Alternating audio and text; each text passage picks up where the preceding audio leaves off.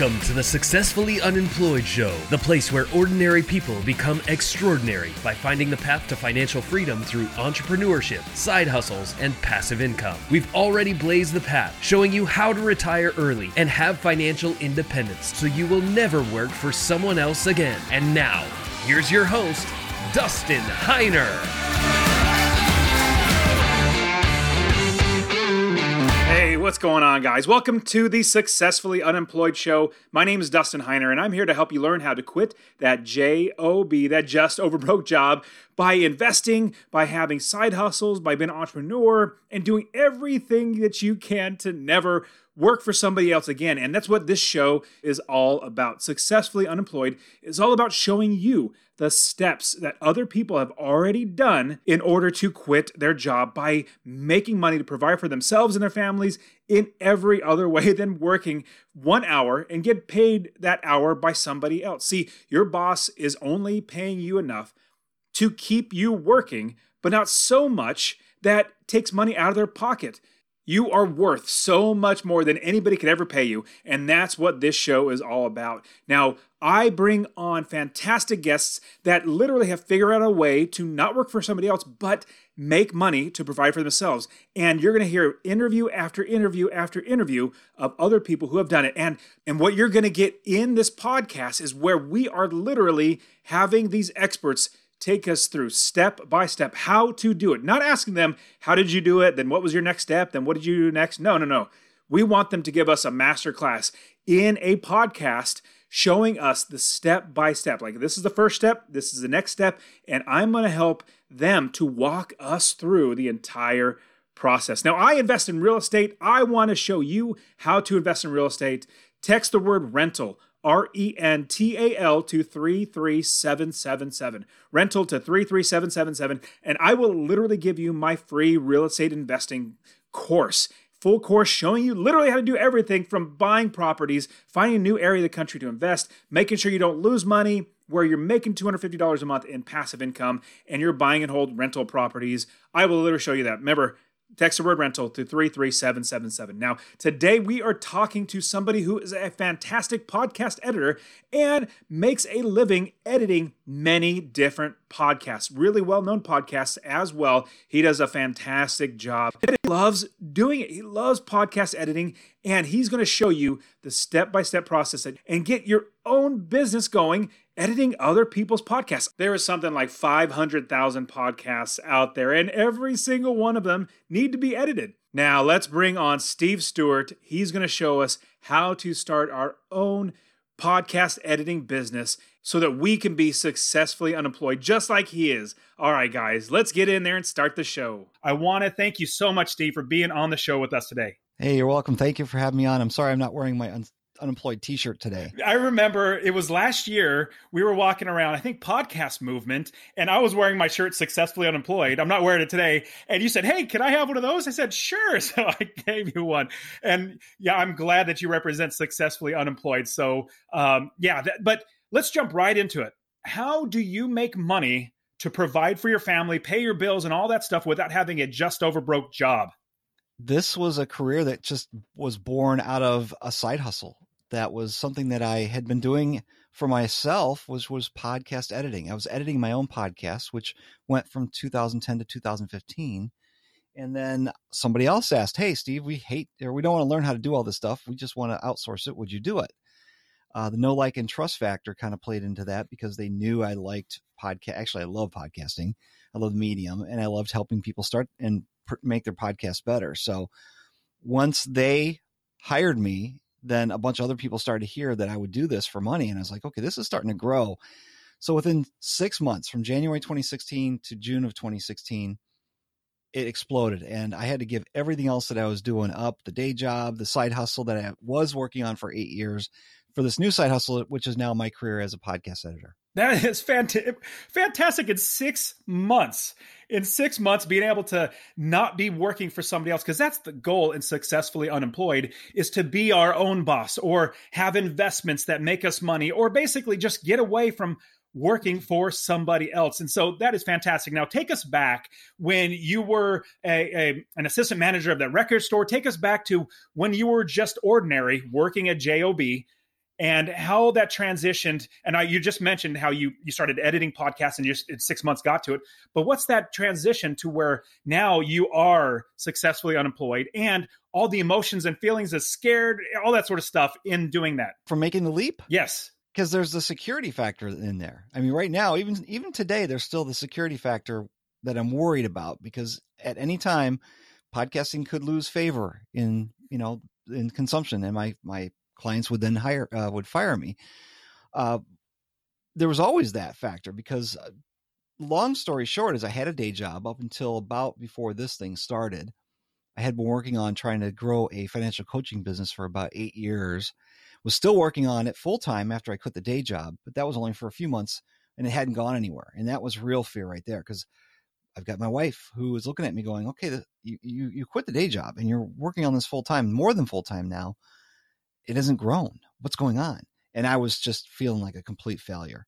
I was doing everything I could to make my financial coaching business grow, and it wasn't doing that. Then fortunately, the podcast setting thing just exploded. And so I had it really easy in the fact that, A, we had already paid off our mortgage. We had no debt. So that makes living a whole lot easier. I can promise you that. 2, my wife does have a good job. So we were able to have the health insurance and stuff like that. And 3 is the fact that as soon as, it was within about 8 to 10 months when I quit the day job that this thing started. And then another 6 months later, it was like, okay, this is now making me more money than the old day job, the old salary job used to. That's terrific. Now, quickly go into, you told me a story that you were working for somebody else. You're working as an assistant manager at a record store, and the guy kept telling you, you're not seeing the big picture, and he took you in the back room and pounded on the table. Tell us a little bit about that, because that's what employees have to put up with. Yep. I was working for a company that I loved. It was a record retail chain. I got to work in a store that sold CDs to people who want to buy music. I mean, wait, what's a CD? Actually, let me start back. We had cassette singles back then too. Wow. That's how old, we had records, of course, cassette singles, CDs. And I was walking up the ranks from full-time employee to assistant manager to eventually got to be a manager. But as I was assistant manager, they opened up a store not too far from my home. It was a flagship store built from the ground up, all the bells and whistles. I was like really excited. I was like, this is great. I'd love it to be my store, but of course I didn't have the seniority. So I'm working for this other guy. We'll call him Tom. So Tom is my manager. And he kept telling me I wasn't seeing the big picture. Wasn't seeing the big picture. I never really understood what the big picture was. It was never really explained, but I had to be the employee. I had to take it because I had a job. I had to work. I had to do what they said. There was a point one day where I did something. I was trying to order a CD and it wasn't available. It wasn't in any catalogs. It wasn't anywhere. So I just eventually told the customer, I'm sorry, I can't get it for you. It must be some kind of a rare import or it's out of print. When the customer left, Tom, my manager, came up to me. He's like, dude, you got to try harder, blah, blah, blah. Took me in the back room. He's like, I got to talk to you. And he was just fuming and he pounded his fist on the table. And it was the first time I actually felt fear. I didn't think he was going to strike me. He wasn't that type of guy. But when you see anger in someone's face and they're pounding on the table like that, and it's directed at you for some reason, especially if you don't understand why, that's not a situation I want to be in. If I was the employer, I could just blow it off, or if I was a client, a contractor like I am now, I could just blow it off. Back then, as an employee, I have to take it. So it was a very scary situation, one that I'm sure other people have had worse situations, but that was just the one that stands out in my mind that I shared with you before. Yeah. And that does sound something that as an employee, you really, you're at the working request of your boss. If they say, it's time for you to leave, then it's time for you to leave. That's just really, really sad. But working for yourself, you have so many more options. And what's great is, and what I found, and this is how you and I met, is through networking, because we love our businesses. We love what we do. And so we want to meet other people that are doing the same thing as us. And so we go to conferences or meetups or something like that, and we get to meet each other and we get to work with people that we like. I don't interview people on my show on Successful Unemployed that I just either don't get along with, or it's probably me. Like my personality probably rubs them wrong and they don't like me. But it's like there's only so much time in my life to devote to working with some of the people. I want to work with people that I like. So that's a great thing about being successfully unemployed. Now, with your now transitioning for 6 months, you're working, you're editing podcasts, and you're realizing this is something that I can actually make money at and quit everything that I'm doing and put full focus time in that. And so you've been doing it for probably about a little over 3 years now. Now, how did you first start doing the editing? Is that something that's really, it sounds like you need a certificate. It sounds like you need to go to learn this, that, and the other and go to college or something like that. Tell us about this. No, I was self-taught. If you think about it, I was working in music retail. This is way back when there was vinyl, before CDs. Then CDs came along. Then eventually computers were able to burn CDs. You remember we used to I don't know if you remember. Oh, yeah, I sure do. I sure do. You could burn your own CDs. And so I was able to learn some software that you would able to, plug your turntable into a mixer, your mixer into a computer through a sound card, and then be able to burn the disc that you could then play in your car. Or I also DJ'd for a while. So I was learning the electronic version, the digital version of audio through I don't want to say the infancy of it, but as far as a consumer side level of it. And there was a program that came out called Audacity. It came out in the year 2000. Actually, it's almost 20 years old now. And it came out and I was like, okay, here's another one I could try. And I liked it. It was very basic, easy, simple to use. And I just started to learn how to use it. Then when I started to, when I wanted to create a podcast for my financial coaching business back in 2010, I just went with what was natural. This was all stuff that I had just already known. I knew how to hit record. I knew how to export. I knew how to do very basic editing stuff. And of course, doing it, you learn things over time to then make your skills better. And of course, somebody else that's coming in who's brand new doesn't know any of it. And I've had, 5 years of it, of editing podcasts before anybody ever asked me to do any of their stuff for them. So it's all stuff that I learned on my own. There are courses. There are, of course, plenty of resources on YouTube that are free.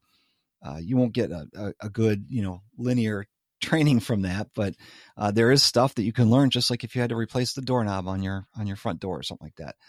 You can learn almost anything these days from all kinds of different resources and sources, and it doesn't take any kind of formal training.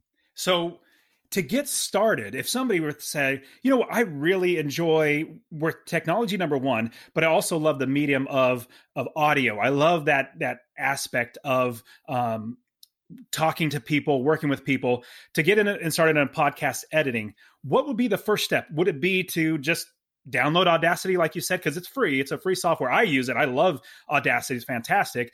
Just get started and just start playing with it? Or is there other steps that you could think of? Like, how do we get started in an editing business where we edit and provide for our family with that business?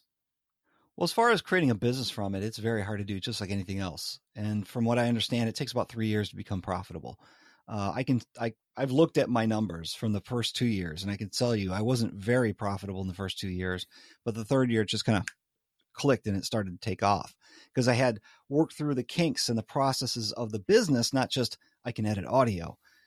To get started, if you really want to do podcast editing, yes, there are some courses. If you like Adobe products, you can get Audition, which is the audio version. And like if people think about Photoshop, that's all, for photographs and pictures. Audition is their audio program. And there's a great course on Udemy by Mike Russell. I actually checked on it for somebody today. It was $12. I'm like, well, I might just have to take that myself. There's, of course, tutorials on websites for different other softwares like Hindenburg. Reaper, I think, is the best one for podcast editing. It's really designed more for that, where you get the other programs and they're really designed around music creation and the mixing and stuff like that. Audacity, though, is free. And of course, like I said, I've been using it for almost 20 years now, and it just become efficient with it. So for me to jump ship and try something else would be hard. And that's kind of where I want to go with the answer to this. You're asking, how do they get started? First, they need to learn how to do what they're trying to do. If they're going to be a podcast editor, they need to learn their DAW, their digital audio workstation. So whatever that is, if it's a brand new program, learn it from scratch. If you already know something, use it, and then just get better at it, and that'll become more efficient, and you'll be able to produce things more efficiently from that. Finding clients, of course, is the biggest question. I mean, there's all kinds of podcasters out there who would love to have somebody else edit their show. So you can get somebody. The problem is, how much will they pay you? And of course, you don't want to give your time away. I have a rule of thumb for anybody that I talk to who's looking at getting into this. You have to make, and this is United States dollars I'm talking about, you have to make $20 an hour for your efforts. However you charge them, it doesn't matter regardless. But if you spend 3 hours editing for somebody, you need to make $60. Bottom line. I mean, that's what you've got to do. Otherwise, this is really just a hobby, and it's going to take some time to, get somewhere where you actually could make some money on this. Right now, I'm making a lot more than that. I'm very blessed. And I think the other variable in there is something that you can learn about, but it's really something that it's not just taught. It's something that I don't know, it's just good customer service. You got to provide excellent customer service. You've got to be there for them when they want, within reason, of course. You've got to be able to deliver whatever you promise, and that's your deadlines, the quality of the product that you deliver. And that's not just editing, that's anything. Excellent customer service will get people to overlook your flaws and your deficiencies. There's a lot of things I'm not good at, but they're overlooked because I provide such excellent customer service and I'm trusted by my clients. Talk about the you actually doing work and then using it as something you can put out and say, I've done this before, and this is the reason why you should go with me. Like basically your portfolio of things. Talk about how that can help, because here's what I do. So I invest in real estate rental properties, and then I also coach how to invest in real estate rental properties. Now, as people come on and they say, hey, I want to go with you as a coach, and I'm just about ready to pull the trigger to jump in with you, and be a coaching student. Could you give me a referral to somebody so that they can tell me, like I can literally talk to them on the phone and they can tell me about your services? And so for me, what I do is I literally tell them, because I've done this in the past, I've literally given out information to my customers, potential customers of past students. And what I found, when I do that, number one, I'm bothering my past students, and that's not really the best thing. But number two, what if the person doesn't buy and it's just all for naught? So what I found is that my history, everything that I've done in the past, from the podcasts, my books, my articles, everything, like all the things that I've done where I've shown my ability to produce, that is my reference. So talk about your being able to reference everything that you've done or anything in the past, so that you can, instead of saying, go talk to this person that I actually edit for or something like that. How does that help you in your business to grow, to find better or more clients?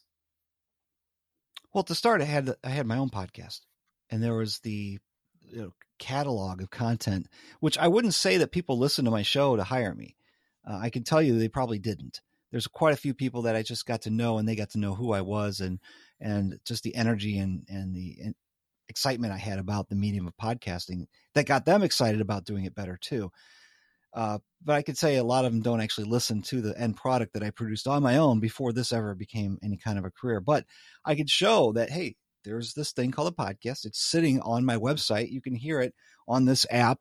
And, that's kind of credibility built in right there, because if you have something you can show that you've produced, that you've done, you've got your art on the wall that they can actually look at, well, that just tells them what they need to know. And if they don't have all the answers that they need to know before hiring you, they're going to ask, or they should. One thing you want to do if you're starting a business is open that door so that people can ask you questions. And once they have your ear, immediately the trust factor goes up, because, oh, this is a real person. It's not just some kind of a static website where I just click buy. You ever buy something online where you just click that buy button? You're like, oh my gosh, did I just make a mistake? You don't do that when you actually talk to somebody and they're like, hey, we're thinking about it. We're thinking about starting a podcast. We don't want to learn how to edit. We don't want to do that. We know that you're the guy.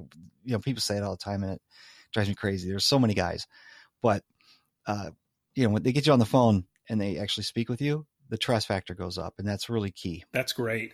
Now, you mentioned, and that's something I absolutely need to touch on. If somebody's going to be asking us questions about our business, about our abilities, and our customers calling us up or talking to us, what are the questions that we would potentially need to be ready for, and what are the answers? What are good answers for those questions? Can you ask that again a different way? Sure. What questions would you be asked, and then how should we answer them?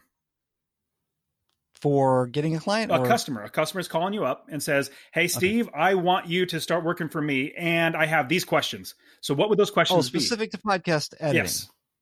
Okay. All right. Well, the first question I ask them, I have to have the answer here first, is what's your goal with the podcast? What do you want to get out of it? And a lot of people say, I want to do a podcast and help people through my, yeah, okay, that's fine. But you can't do that forever, because you're going to spend a lot of time and energy creating a podcast.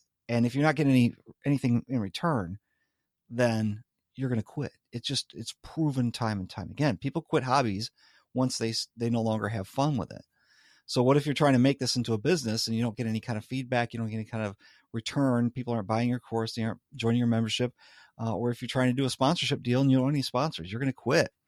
What's your goal? I have to find that out first. So the questions that they need to ask me then after we find out what their goal is, they might ask the technical questions about how, what kind of mic, how do we record? But the real question for an editor is, how do I get you my files? And then we've got to figure out, what their format is. If they're starting a brand new show, if they haven't already got their format in line, how do you want the show to progress? An introduction, tip of the week in there. I don't know. It could be any variety of things. Then there's, of course, the deliverables, which means once I'm done and I've got this thing produced, what do I do with it? I've got this MP3 sitting here on my computer. Do they have a website? They want me to upload their file to their media host. Is there any kind of marketing involved? Those are the questions that they would have to ask me. If I don't do show notes. I don't do marketing. I just do the audio production and upload to the media host and things like that. Those are probably the primary questions that they need to ask me. The good thing is I pretty much do all the work for them as far as once they hit stop on the recording and upload it to Dropbox or Google Drive or whatever they're sharing it with me through. Then it's just email. That's terrific. Now I do all of my editing, my show notes, the images, I do all that stuff for both Master Passive Income Show and the Successfully Unemployed Show. Now let's do this. I just had this idea. If I were to hire you, I'm going to call up, hey, stevestewart.me. I went to your site and I want to hire you. I'm thinking about hiring you. How about we do a quick little role play? So Absolutely. I'm going to be asking you questions. Yeah, that's great. Let's do that because that would help everybody listening and watching this on YouTube. They're going to be able to see what questions somebody should have if they're going to be hiring you. But then also, if somebody's going to start their own business, how to answer those questions. So let's say, all right, Steve, I see that you edit podcasts and you produce and you do all that sort of stuff. What I do with Successfully Unemployed Show is I interview somebody on Squadcast and I record the video and I record the audio. What can you do for my podcast or even YouTube? Do you do video as well? Like, tell me about your services. So in case if I want to hire you, what do you do? Well, it's going to sound like a big sales pitch for me. So I'm going to try and generalize it for anybody who's looking to hire any kind of an editor. You would say, first of all, I got to find out how you're going to get me these files. Okay, so I'll tell you, I'll put them on Dropbox. I'll go ahead and upload them to Dropbox. I pay Google Drive. I already paid money to have 100 gigs or whatever. Let's put it there. Right. Or if you're recording with Squadcasts like we are, you could just log in. You could share your password with me, and that's another conversation piece. Is what access do you want to give me to your stuff? LastPass is a password management system which allows you to share the password with me without me ever seeing I get to log in as you without ever seeing your password. And that allows me to take off one more piece of the work for you. So really you're just communicating, hey, I just got off the phone with James Altucher and it's in Squadcast. I can go up there and I can download it for you so you don't have to worry about it. Then I'll do the production. Let's say we have the discussion about your format, how you want that done. Music, bumpers, sponsorship, reads, whatever you end up doing in there.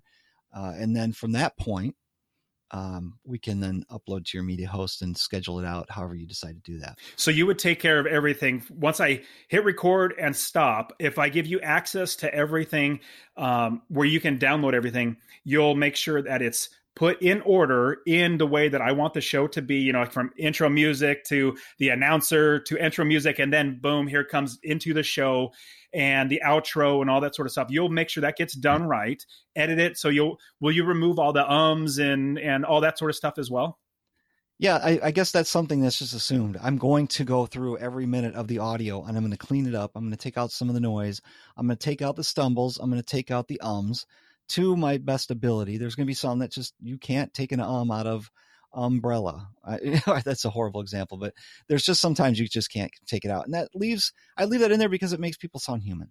We want people to still sound human. We just want the message that they're communicating to come across better. So I'm going to take away all the obstacles, all the static, all the hesitation in getting that message to come across clearly to the person who's wearing the earbuds listening to your show. That's all done on the post-production side that I do. Ideally, all I want for my audience, somebody listening to the Successfully Unemployed show, is not even noticing the quality, just noticing the content in the show. That's ultimately the end goal that I would want. And so being able to do that, making it seamless, making everything run and feel very, very smooth, that's absolutely what I want. Now, do you also do artwork, or is it just the audio?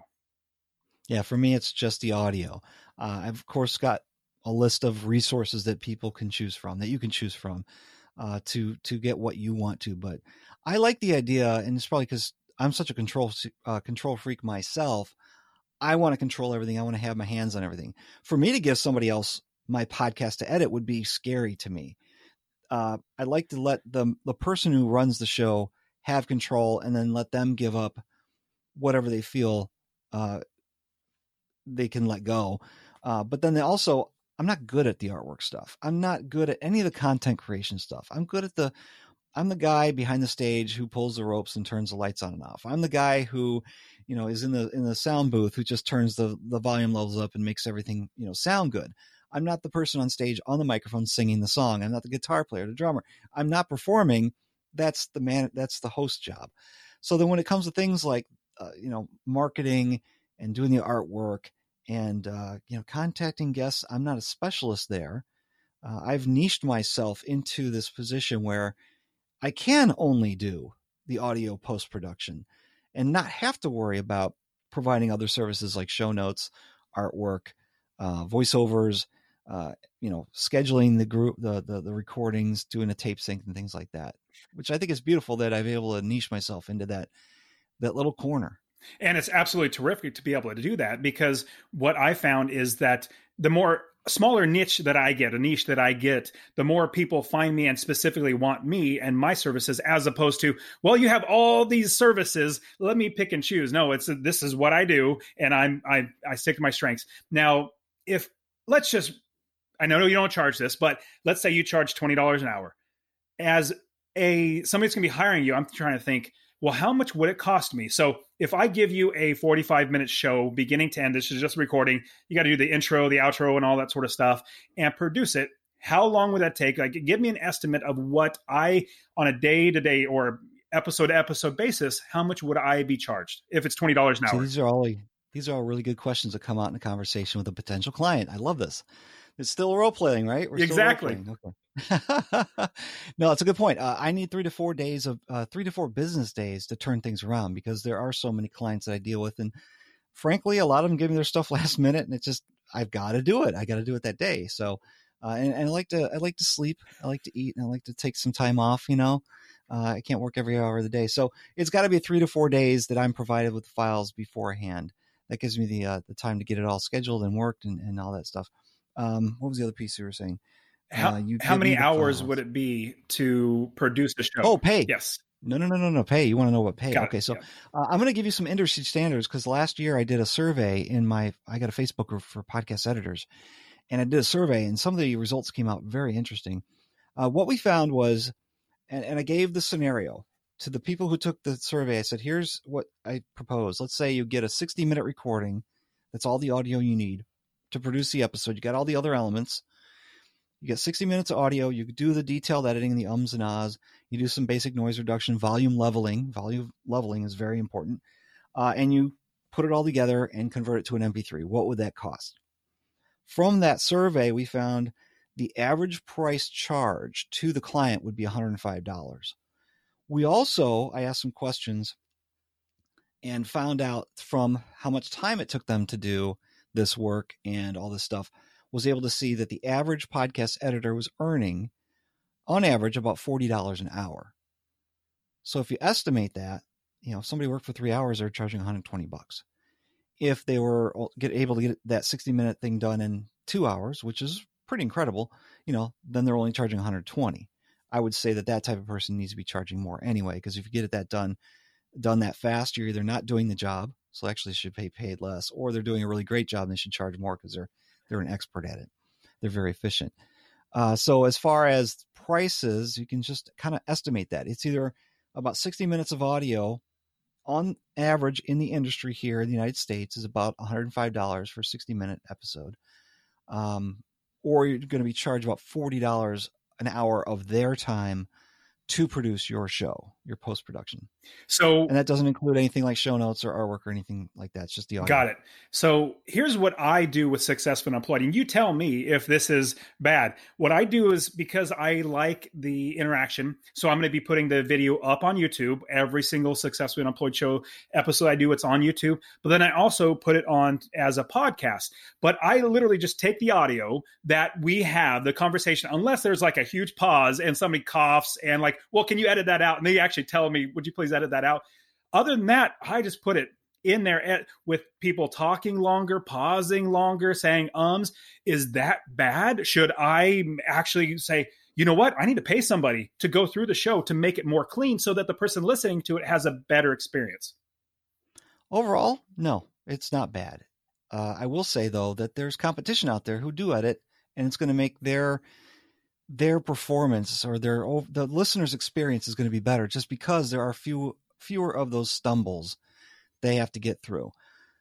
So you've got to think about that too. Now, content is king. If the content is really good, let's say, for example, Dustin, let's say you got a Barack Obama to do an interview, but it was only by phone. So you didn't even have the video, but you could use your video, but just a static image of him. And he's doing it over his cell phone while he was the president, he was doing it from Air Force One. It's in the air. The thing's flying. There's all kinds of crappy noise. Are you going to not publish that because it's crappy cell phone signal from, I'm absolutely going to publish it. Yes, absolutely. The content is there. You're going to publish it. The people who say they capture the UFOs on their phones, and it's crappy video, but guess what? It's on every news station. Why? Because the content is good. However, it's really hard to see what that thing is. You're like, I want to see more. It's really hard to assume that. So if there was a way to somehow enhance the listener's performance by removing the crutches, by taking out some of that airplane noise, I guess you'd say, the rumble in the background. If you were able to bring your guest's volume up to the same volume level you're at, and they're both at a volume that you can play in your car and understand, that show's going to stand out more than the show that just picks up their cell phone, records on Anchor, and publishes straight out to the world. So there's competition you have to be concerned about. Of course, content is king, but I don't know of a lot of content out there that doesn't already get a bunch of attention that's going to be popular. So that you answered great questions. Now, if I were to hire you, why would I hire you as opposed to somebody else? Like I guess this is how I always, everything from hiring somebody to work as an employee, subcontractor, that's always a question I personally ask. So if I were to say, hey, Steve, why should I hire you over anybody else? Now, the beauty about me is exactly what I'm going to do. I'm going to sit there and work on it, and I'm going to only work with people from the niche, my peers. I'm going to work with my peers. So let's just use the example that you're not putting out any kind of a personal finance money type show. Let's say it's a comedy show. I'm not going to push hard. I'm going to give you my rate, and if you like it, then we're going to work together. But then we're basing it all on money. I don't like that type of relationship. So if you were putting out a personal finance type of show and you were saying, Steve, I want to work with you, obviously you know some of my background, the credibility factor comes into play. I know the content, at least a general sense of it. I'll give you an example if I can come up with it real quick. I had outsourced. So I do have some people I outsource work to, and I got a comment back from one of the editors said, I think they messed up because they said something about bigger pockets. And they're about to edit it out. I'm like, no, you don't understand. Bigger Pockets is huge. That is a name of a show. It's not just they need to get on bigger podcasts. They need to get on bigger pockets. That was the comment. They were saying that the person needed to get on Bigger Pockets as a guest, but my editor had no idea what Bigger Pockets was. So I was like, no, see, so I know the content. I know generally what your message is. So we kind of form an alliance here on how to get your message across to the people, because I know what that content is. That makes great sense. I love that idea. So how do we then scale the business to where we can make enough money? Is it just charging more? Could we hire anybody to work with us? Like what can we do to scale the business to make more money so that we make sure we don't have to work for somebody else ever again in another job? Yeah. Well, I'll tell you the story of how I've grown this over the past 4 years. It started with just that side hustle, and I was way undercharging for the work I was doing. Way. I mean, I was not making anywhere even, I wasn't even close to five. I could have made more just waitressing and not getting any tips. I mean, that's how bad it was. But over time, then when you get more clients, of course, then you're like, okay, this is consuming more of my time, and I think I'm worth more. I've got more experience under my belt, so I can. So then you start to raise your rates over that, on the new clients. Of course, the old clients are still paying an old rate, so you got to raise their rates over time. Find a reason, a justifiable reason to do that. Don't just say, hey, I'm going to charge you more. That's just not fair. So over time, you're raising your rates on new clients. Maybe you're raising some rates on the older clients. And that demand, once that hits this critical level, and I always struggled with raising rates on people. I was like, I don't feel like I'm worth it. But once you hit that critical level, you're like, I have to charge more money because I can't do the work. But if they're going to pay me twice as much as this client over here, okay, yeah, that's definitely worth it. Then there's the next step, which was there's actually a middle step in there, but that's to become more efficient as you're working and make sure that you have processes in place to take care of the business side. Because you're saying we got to make this into a career or business. We're not working for somebody else. So we have to get our bookkeeping in order, have ways for people to pay us easily. You want to take all the hesitations out of people being able to pay you quickly. A good accounting software would be helpful, or at least a method would be great. All that bookkeeping fun stuff, just like, we love to talk about. That's got to be in place. And then finally, it's okay, if this is going to grow past me, beyond myself, now I got to bring on some more people. And in this environment that we're in, it's great because we can find other people who want to do this as their side hustle. They're at the beginning stages like I was 5 years ago or 4 years ago, and they want to make some side hustle money. Fortunately for me, I've been able to find some people that I've trained, and they've been fantastic. So there's 5 people that I send work out to on a regular basis, and they do great work for me. I feel like they're teammates. I don't have to worry about all the employee type stuff where there's benefits and regulation and all this other stuff. They're contractors or subcontractors, which is a lot easier to work with. And then they're not relying on me for their livelihood as well. So I've been able to grow it from not making any money to charging more money to charging enough money that I could start to actually become profitable, to charging more money because, well, the demand was higher than I could handle, to where I could then take on more higher paying clients because I was able to get more work done by outsourcing it to people that I've trained and trust. Does that make sense? It sure does. And so when you outsource it, or you have subcontractors, they're basically working for you, it's still your quality content. And that's what people care about. Not that you're actually doing the work. It's like, I just want Steve Stewart quality stuff. And as long as you're making sure it's Steve Stewart quality, it's me. If I were hiring you, as long as I get Steve Stewart quality stuff, then I am happy. So if you need to have somebody else do it to help your time, but you make sure it's good, then I am good to go. So that's a perspective that I would have. So that's great. So you can actually scale the business and not just work 1 hour and get paid. You can actually scale it by hiring other people out. Now, if I were to want to get started in editing and being a podcast producer and start doing everything that you're doing, how do I learn? Do you have courses? Do you teach people how to do this? Well, personally, yes. I have 2 ways of training people. One is a class that I do maybe once or twice a year, and that's 4 1-hour meetings. I haven't decided when it's going to be yet, probably after March of 2020. But then I do have a course on how to use Audacity. Now, it's not the complete version of how you're going to use Audacity start to finish, but it does give you, there's a free version, which helps people to understand this is the program, this is where you get it. This is everything, all the buttons that you would use for a podcast. And then there's a upper tier level, which then people could purchase and buy into, which then I show them the tips and tricks that I use to be able to edit faster. And there's some tips in there that I learned along the way as well. I was like, oh my gosh, I never knew about this thing called Find Zero Crossings. Game changer right there. It's like, I got to put that in my course. So there's a lot of experience there. I do need to update it, but it's going to get people started at least with Audacity to where they can use this program and edit their own stuff a little bit more than just what you learn on YouTube. That's great. And I'm going to absolutely say and vouch for your number one, your editing skills, but number 2, your ability to show people how to actually use Audacity, because I've been a part of Facebook. So you and I met at FinCon through FinCon. It's a financial bloggers conference. Love that conference. We go every single year. And we're a part of a podcast network with the FinCon group in a Facebook group. And every single question anybody has, you're boom, top notch, the best answer, really detailed, because you're just you're a normal person, just like me, just like everybody listening, like the guy next door. Hey, I just want to help. Let's help each other out.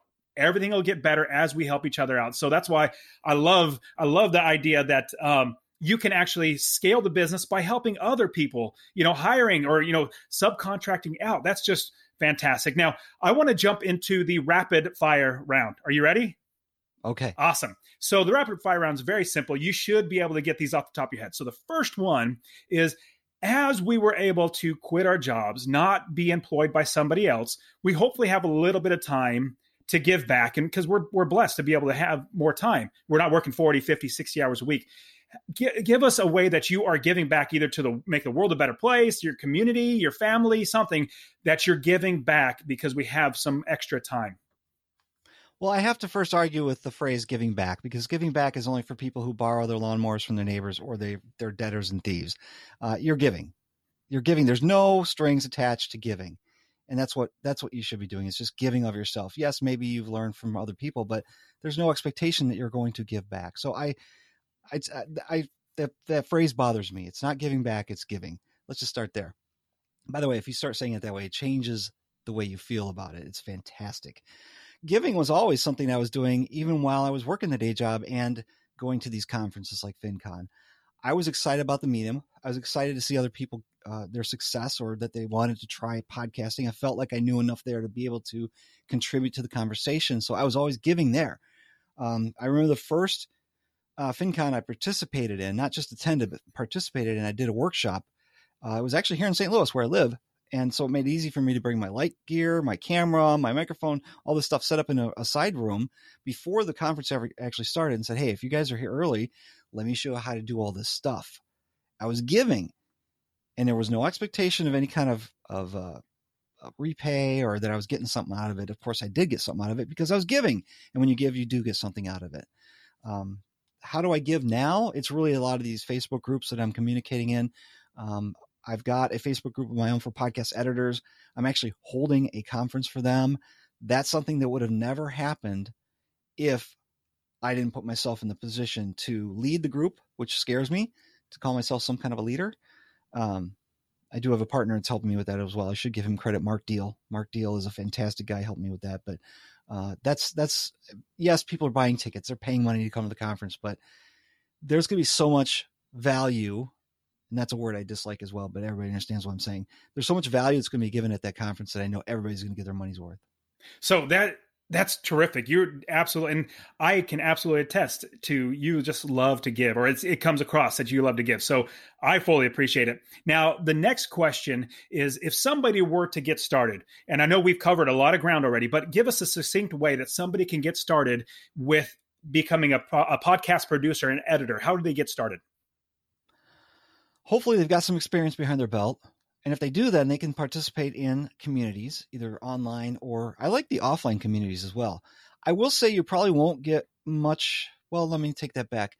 I know a lot of people, like they'll list themselves on Upwork. I think it's Upwork. Yeah, Upwork, excuse me. Upwork, Fiverr. That's when you're making less than $20 an hour because there's somebody else getting a cut out of you listing yourself as we'll just say it's like a virtual assistant, hired for the job. And that's it. Whereas if you find a client on your own, you'll probably be able to demand a little higher rate. And that's where a lot of in-person type meetings can help. Meetups, local meetups, obviously Facebook groups, conferences can be huge. I've been doing some studying. Mark Deal and I have done some studying on how many conferences do you go to? The more conferences do you go to? Do you make more? We've actually found that not to be true. So I can't say that always going to conferences makes you successful, but interacting, networking with people, that's the key right there. Because when people get to know, like, and trust you, they're more likely to hire you for work. They know you're on their side, and that's a key to it. That's great. I love that. Next question. If you were to go back and give your younger, let's say 13-year-old self, any tip advice of business, of life, or anything, what would it be? Oh, okay. It's supposed to be rapid fire. Let's just cut it down really short to learn how to budget, learn how to save, and learn how to do taxes. In fact, let me go back to the taxes piece. Back in 2005, I actually went and took the H&R Block training course for 3 months to learn how to do taxes and did tax preparation for a season. Loved it. Found out how messed up the tax code was, but I still today, I feel like I understand the 1040, even though it's changed so much. I still feel like I understand taxes, well, to a point. Nobody can fully understand taxes, period. But yeah, that was definitely something that I can bring with me into the future. So definitely all about finances. I think that's something that the youth today are not getting. And I didn't get it when I was growing up. And so I love those ideas, but I would have to push back. I hate taxes. I will never do taxes. I love making more money so I can pay somebody else to do my taxes. That's my favorite thing to do. It's like, here, take my money, do my taxes. So next question, we got two more. So second last question is, what tool, app, or it could be a journal, like what should we implement into our lives that you have found be very, very helpful? That's a general question. It's a very general question. I'll tell you what, I probably enjoy YNAB. You need a budget. Too much. It's fantastic. The method behind budgeting makes me want to make sure I've got 2 months worth of living expenses saved up without even knowing it. And then I'm out there, we're out there going to buy groceries, or not groceries. Let's use clothing. Clothing is something you don't normally go out and buy every day. It's not something you plan on buying very frequently. If you do, then hopefully you've got a good budget for it. But I don't know how much I can spend. For example, a couple months ago, I needed to buy a new winter coat. I'm like, okay, well, I had the opportunity to go out and get the coat. I don't usually leave the house that much. So when I'm out and I'm like, okay, I need to do this now. I have the opportunity. Let's go do it. I could just look at my phone, the app on the phone, YNAB on the phone. And it says, okay, we have $100 left in clothing budget. Well, cool. Now I can buy a, $60, $70 coat without busting a budget. It was right there in the palm of my hand. That's a weird example, but it's just because I like to have that feeling of control of our money. I can see it in the palm of my hand. That just makes me feel better about finances in general. That's great. So YNAB, you need a budget. That'll be in the show notes for you. But I got one better thing for you. Move to Arizona. You don't need a coat. Like, why even have a budget for coats? Just move to Arizona. Hang out with me. It's so much better here. Well, we kind of love the snow. We're actually planning on moving to Colorado, the mountains. Oh, I remember that. So. Yeah, very cool. Okay, last question. What is one nonfiction book, could be business, could be life, whatever it might be, that you really enjoy that we should read? The Millionaire Next Door, hands down, by Dr. Thomas Stanley. Fantastic book. Gives you a great view of what a real millionaire looks like, acts like, lives like. It's not what you see on TV. And we all know reality TV is so true. It's all real, right? No, this tells you, and I know it's an old book. It's going to be 30 years old here I forget, but it should be 30 years old here soon. But even today, if you look at it, the examples that it talks about in there are pretty fantastic and eye-opening.